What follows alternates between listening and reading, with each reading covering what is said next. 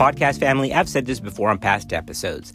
I mean, the more years I've spent on this earth, the more I'm absolutely convinced that that ancient writer was 100% correct. I mean, the writer wrote, "There's nothing new under the sun." Yeah, totally true. And there's nothing more true about that than the discussion regarding vaginal prep at C-section. I mean, this has gone round and round for at least a decade. In our immediate past episode, we focused on negative pressure wound therapy devices at C-section and whether or not they were effective at preventing wound complications.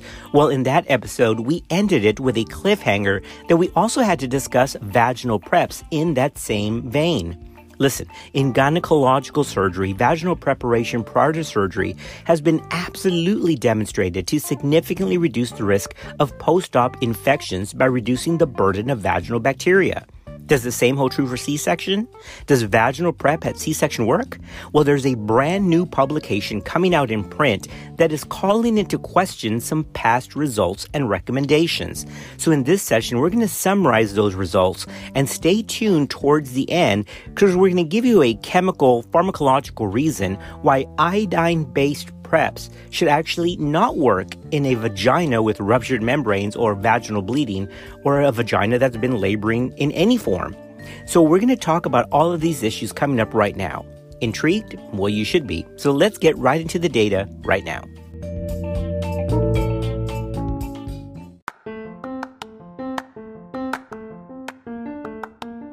Just trying to keep everyone up to date on evidence-based practice because medicine moves real fast. This is Clinical Pearls. Wait. First things first. I want to discuss the difference between betadine and povidone iodine. I mean, what's the difference between those two things? And I bring this up because sometimes in procedure clinic, I'll say, hey, can you give me some betadine? And they'll say, well, I only have povidone iodine. That's the same thing. There's actually very little difference between the two. Betadine is basically the brand name for povidone iodine. Now, if you want to get technical about it, betadine is the antiseptic solution, whereas povidone iodine is the active ingredient in betadine. Make sense? Betadine has 3 total ingredients. However, it's the povidone iodine that actually does the antiseptic work. The 3 ingredients are povidone, hydrogen iodine, and elemental iodine.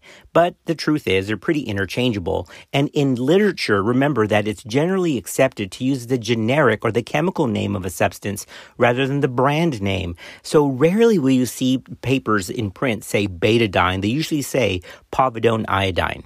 Both betadine and povidone iodine refer to the same chemical compound. Betadine solution was introduced in the 1960s and it has wide use as an iodophore in modern clinical applications. This is not to be used, however, on large open wounds. If you're using it on large open wounds, it can actually cause kidney problems, high blood sodium, and metabolic acidosis. Yep, that was just a quick clinical pearl. Now, as all good episodes have, I'm going to leave off some information a little bit later on into the podcast because there's an interesting chemical property of betadine that, first of all, you should scratch your head going, wait, we're using this in a vagina with ruptured membranes? Is that going to work? And I'm going to explain that a little bit later, but not right now.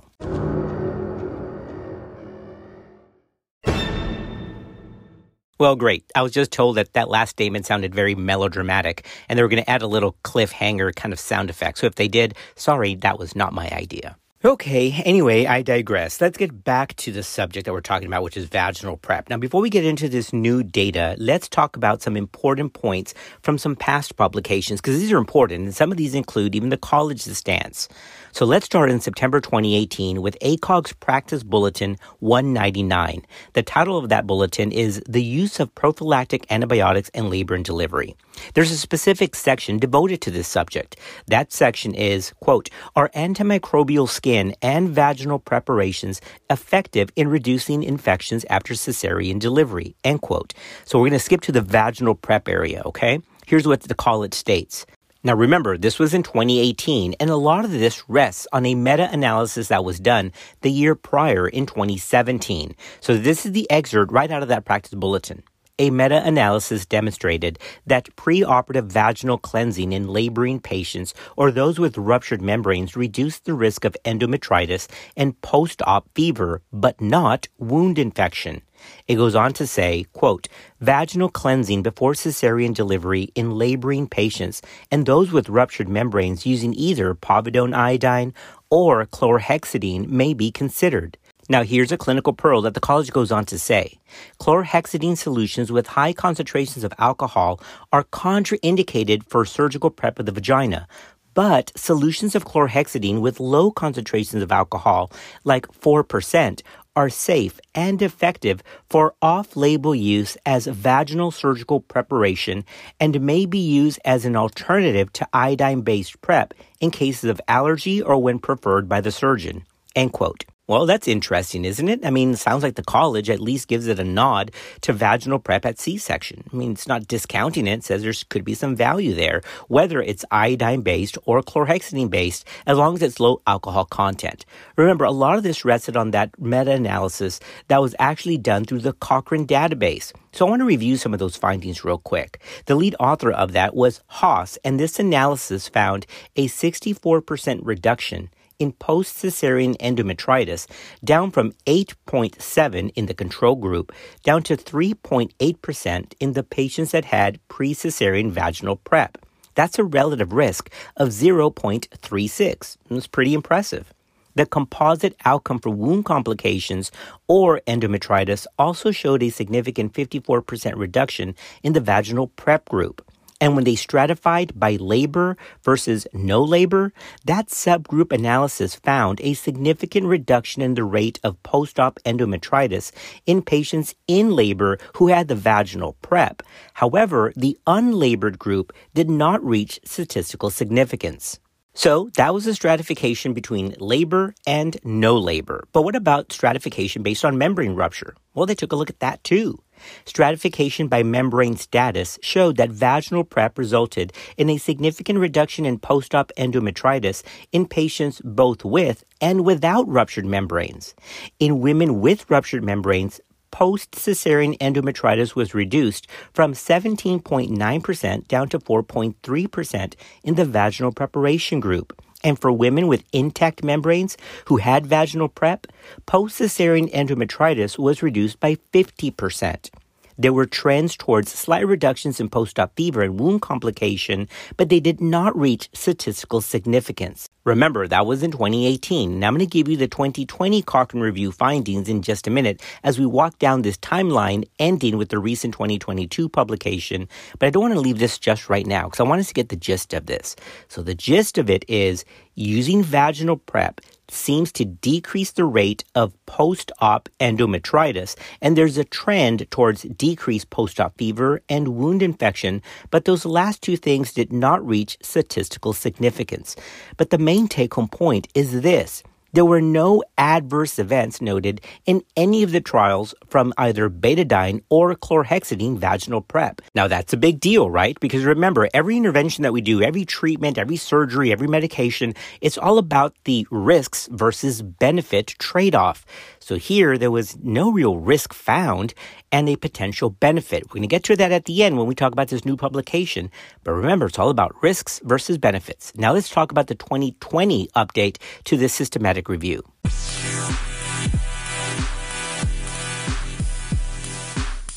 Mom deserves the best, and there's no better place to shop for Mother's Day than Whole Foods Market. They're your destination for unbeatable savings, from premium gifts to show-stopping flowers and irresistible desserts. Start by saving 33% with Prime on all body care and candles. Then get a 15-stem bunch of tulips for just $9.99 each with Prime. Round out Mom's menu with festive rosé, irresistible berry chantilly cake, and more special treats. Come celebrate Mother's Day at Whole Foods Market. Another day is here, and you're ready for it. What to wear? Check. Breakfast, lunch, and dinner? Check. Planning for what's next and how to save for it? That's where Bank of America can help. For your financial to-dos, Bank of America has experts ready to help get you closer to your goals. Get started at one of our local financial centers or 24/7 in our mobile banking app. Find a location near you at bankofamerica.com/talktous. What would you like the power to do? Mobile banking requires downloading the app and is only available for select devices. Message and data rates may apply. Bank of America N.A., member FDIC. Now on to 2020. The 2020 Cochrane Review looked at this as well, and this was an update to that 2018 study on the same subject that we just covered. The title of this is, quote, Vaginal Preparation with Antiseptic Solution Before Cesarean Section for Preventing Post-Op Infections, end quote. Good title, because that's exactly what it's looking for. The authors included 21 trials reporting results for 7,038 women evaluating the effects of vaginal cleansing using either popovyl iodine or chlorhexidine, and one trial used benzocaine chloride. Don't worry about that one. That's not really done here, but it was still used. And of course, this was looking for changes on post-cesarean infectious morbidity. These authors only included trials that gave antibiotics before or during surgery, as is current standard technique. Trials used vaginal preparations administered either by sponge sticks, douches, or soaked gauze wipes. They found that the vaginal preparation group probably reduces the incidence of post-cesarean endometritis from 7% in the control group down to 3% in the vaginal cleaning group. This reduction in endometritis was seen for both iodine-based solutions and chlorhexidine-based solutions. Risk of post-op fever and post-op wound infections were also probably reduced by vaginal antiseptic preps. Subgroup analysis found that these benefits were typically present whether iodine or chlorhexidine-based solutions were used and when women were in labor before the cesarean. These authors also did a sub-analysis and found similar things in 2018, that there was a greater effect for those who were in labor than those not in labor. And again, there seemed to be a trend towards decreased, not just post-op fever, but a trend towards decreased wound complication as well. But it still needed further investigation. But here's that same important thing to remember in this 2020 study, that there was, again, no adverse effects reported. Okay, so let's stop here for just a minute and review what we've done here, okay? So we've covered 2 systematic reviews and 2 meta-analyses, 2018, 2020. We talked about the college dance. And I like meta-analyses because you can take individual studies, group them all together, and then see what kicks out. Because sometimes individual reports are like splatter dots on a graph, right? And you need to look for grouping to see what actually kind of pulls out. And that's why I like meta-analyses. Now, this new publication that we're going to talk about that just got accepted at the end of November 2022 is a single RCT. It's still good, but it kind of goes against the grain of these meta-analyses that we've just talked about. But again, I think there's value to both, because if stuff is poorly done individually, well, then the meta-analysis is going to be poorly done. But this RCT that we're going to discuss was really well done, and again, just accepted in the Gray Journal at the end of November. But I just want to lay down a quick review of what we've done so far. We've talked about 2 systematic reviews and 2 meta-analyses, and then that brings us now to 2021. We're walking down our timeline, and we're now at 2021 with the World Health Organization. Yeah, even the WHO examined the evidence. They released a 62-page monograph on the topic that can be found online. Well, what were their conclusions? Well, the WHO found that while the evidence on vaginal preparation before C-section was largely derived from trials using popovyl iodine, benefit was demonstrated overall for any antiseptic, and that includes popovyl iodine or chlorhexidine versus no antiseptic at all. Included trials used varying concentration of chlorhexidine from 0.05% to 0.25% or popovyl iodine ranging from 1% up to 10%. So the World Health Organization, based on their data, made the recommendation that vaginal prep before C-section should be done on all women, regardless of their baseline risk of infectious morbidity. In other words, even if they're in labor or not in labor, ruptured or not ruptured, that it should just be done. Now remember, they're talking about this from a global perspective, knowing that some countries have less resources than others, so they went very universal, saying don't even risk stratify, just do it before C-section. It's a pretty good endorsement, right? Well, if that's not setting the stage, then I don't know what is. But that brings us to the new publication that was just accepted for print on November the 28th, 2022. And this publication is coming out in the Gray Journal, okay? That's the American Journal of OBGYN. The title of this publication is Vaginal Cleansing Before Unscheduled Cesarean Delivery to Reduce Infection, a Randomized Clinical Trial. The lead author is Teming. Now, interestingly, one of the other authors on this study is Dr. Tooley that I referenced in our immediate past podcast on negative pressure wound therapy, all right? So that's the same guy.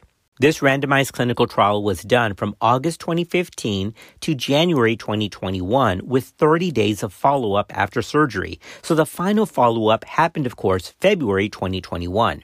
The authors were looking to determine the efficacy of vaginal cleaning when used in conjunction with current standard infection prevention measures. Patients met inclusion criteria if they underwent C-section after regular contractions with cervical dilation, ruptured membranes, or any C-section that was done with a cervix at least 4 centimeters dilated. Participants were randomly assigned in a 1-to-1 ratio to either abdominal cleansing alone to abdominal cleansing plus vaginal prep with 1% povidone iodine. All patients underwent universal, evidence-based infection prevention methods, including skin cleansing with chlorhexidine alcohol, pre-op weight-based ANSEF prior to incision, except in case of allergy, and subcuticular suture rather than staples. Remember, we talked about that in just the immediate past podcast. Also remember the years that this study spanned. So during that time, the C-SOAP trial came out. That's C-section optimal antibiotic prophylaxis. That was a study that showed that adjuvant Zithromax added for laboring patients or C-section when they had their bag of water ruptured, that actually decreased the rate of infectious morbidity when 500 milligrams of Azithromax was added to standard antibiotic prophylaxis. So when C-SOAP came out, these authors changed standard technique to include C-SOAP for the appropriate patients. So again, very evidence-based. The primary outcome was a composite of infectious morbidity, including SSI, fever, endometritis, and wound complications occurring within 30 days after cesarean delivery. Remember, we just touched on this in the immediate last podcast. There was 304 patients in the vaginal cleaning group and 304 in the standard control group. So what were the results? Well, in this randomized clinical trial of 608 total women, there was no significant difference in the risk of post-cesarean infectious morbidity between the two groups. It was around 11% for both camps. Furthermore, no significant difference was found in rates of surgical site infection, fever, endometritis, or other wound complications. Lengths of stay, hospital readmission, and even ER visits was about the same in both groups. So the authors concluded, quote, vaginal cleansing with povidone iodine prior to unscheduled C-section occurring during labor did not reduce post-op infectious morbidity. These findings do not support the routine use of vaginal cleaning for women undergoing cesarean delivery after labor, end quote. Oh, isn't medicine fun? I mean, these results are completely different from the two meta-analyses that we just talked about and even the World Health Organization's conclusions from just 2021. What the heck is happening here? Well, this is why meta-analyses and systematic reviews have a role. That's why they have a place. Because once again, you take individual studies and then group them together to see where the data points. And remember, and I like these authors, this is a good study. It was well done, but it showed no benefit. So does this cancel out all of the other data we've actually covered? Well, no, it doesn't. But here's an interesting point regarding iodine, because remember, this study used specifically iodine-based products, which other reviews said works. But really, iodine shouldn't work. And here's why. Now, here's why this is really interesting, because remember that most of the other data shows that any antiseptic in the vagina will work, whether it's iodine-based or chlorhexidine or something else. But iodine really shouldn't work in the presence of biological material. In other words, their activity is very limited by contact with blood or tissue proteins. And that's straight out of the U.S. Pharmacopoeia. Actually, it states there, quote, iodine is inactivated by organic material, so it should only be applied to clean skin, end quote. Translated another way, hey, if there's ruptured membranes or blood in the vagina, then it kind of deactivates the iodine and it shouldn't work. So that would explain the findings of this randomized trial, but it doesn't explain why other studies found that iodine or chlorhexidine, it didn't matter. Both of those were still effective. So it's just one of those things where we're going to have to scratch our head and agree to disagree because the data there is kind of confusing and the chemistry doesn't make sense, but apparently there's something to it. Maybe it's just the simple act of brushing the vagina with a sponge. Who knows? But I had to make that clarification about iodine and biological contact material because it should be inactivated by amniotic fluid and blood. But nonetheless, here we are.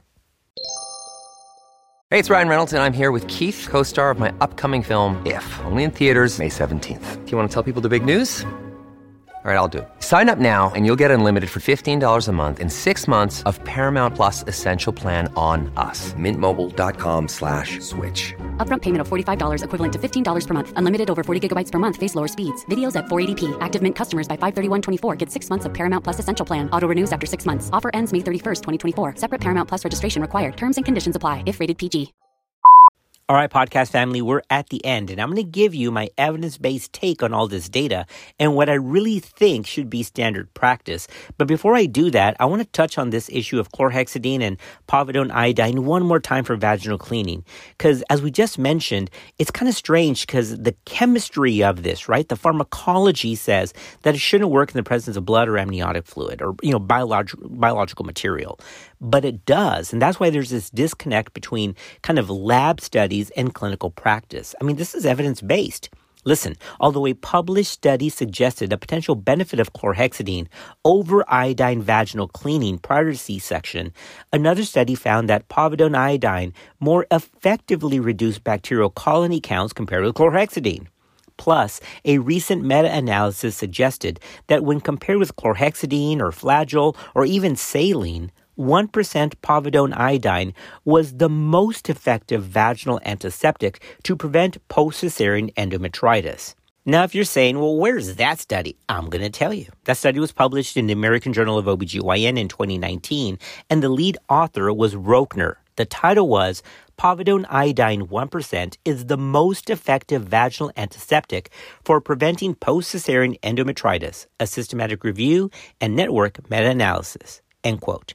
Oh, all right, so that's, again, where a disconnect where the chemistry in the bench doesn't match the real-world clinical experience. So iodine seems to be okay for laboring patients, ruptured membranes, and anybody overall pre-C-section. Now that we're at the end of this episode, what the heck do we do with all this data? You've got this recent 2022 publication, this RCT, saying it doesn't work, like at all. But then you've got these mounds of other data that say, yeah, it actually does work, whether you use chlorhexidine or iodine, and iodine may actually be even better, despite the fact that, at least on bench testing, that biological material in blood inactivates it. Go figure. But here's the big catch. With this potential benefit of reduction in infectious morbidity and no maternal or fetal complications associated with vaginal prep with either betadine or chlorhexidine in any of the studies, it seems to be interpreted in this benefit versus risk ratio. So I am in favor of doing vaginal prep. And if it's not done universally, which is totally acceptable, at least risk stratifying for those in labor or those with ruptured membranes. It is evidence-based. Yes, there's always going to be some data points that are going to go swimming upstream against the current. But the majority of the bus, the majority of that wave of that water current is still moving in the direction towards benefit. So, due to the overall benefit for all patients and a low-cost and low-risk intervention, this universal application of vaginal prep at time of C-section actually should be considered as being the most evidence-based. Podcast family, that brings us to the end of our episode.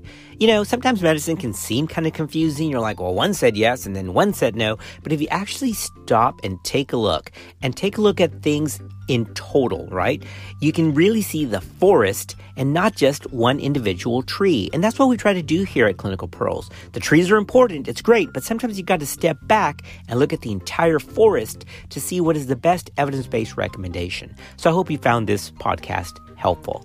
As always, we're thankful for you. We appreciate you. Keep sending us those messages. We love it. And we'll see you on another episode of Clinical Pearls.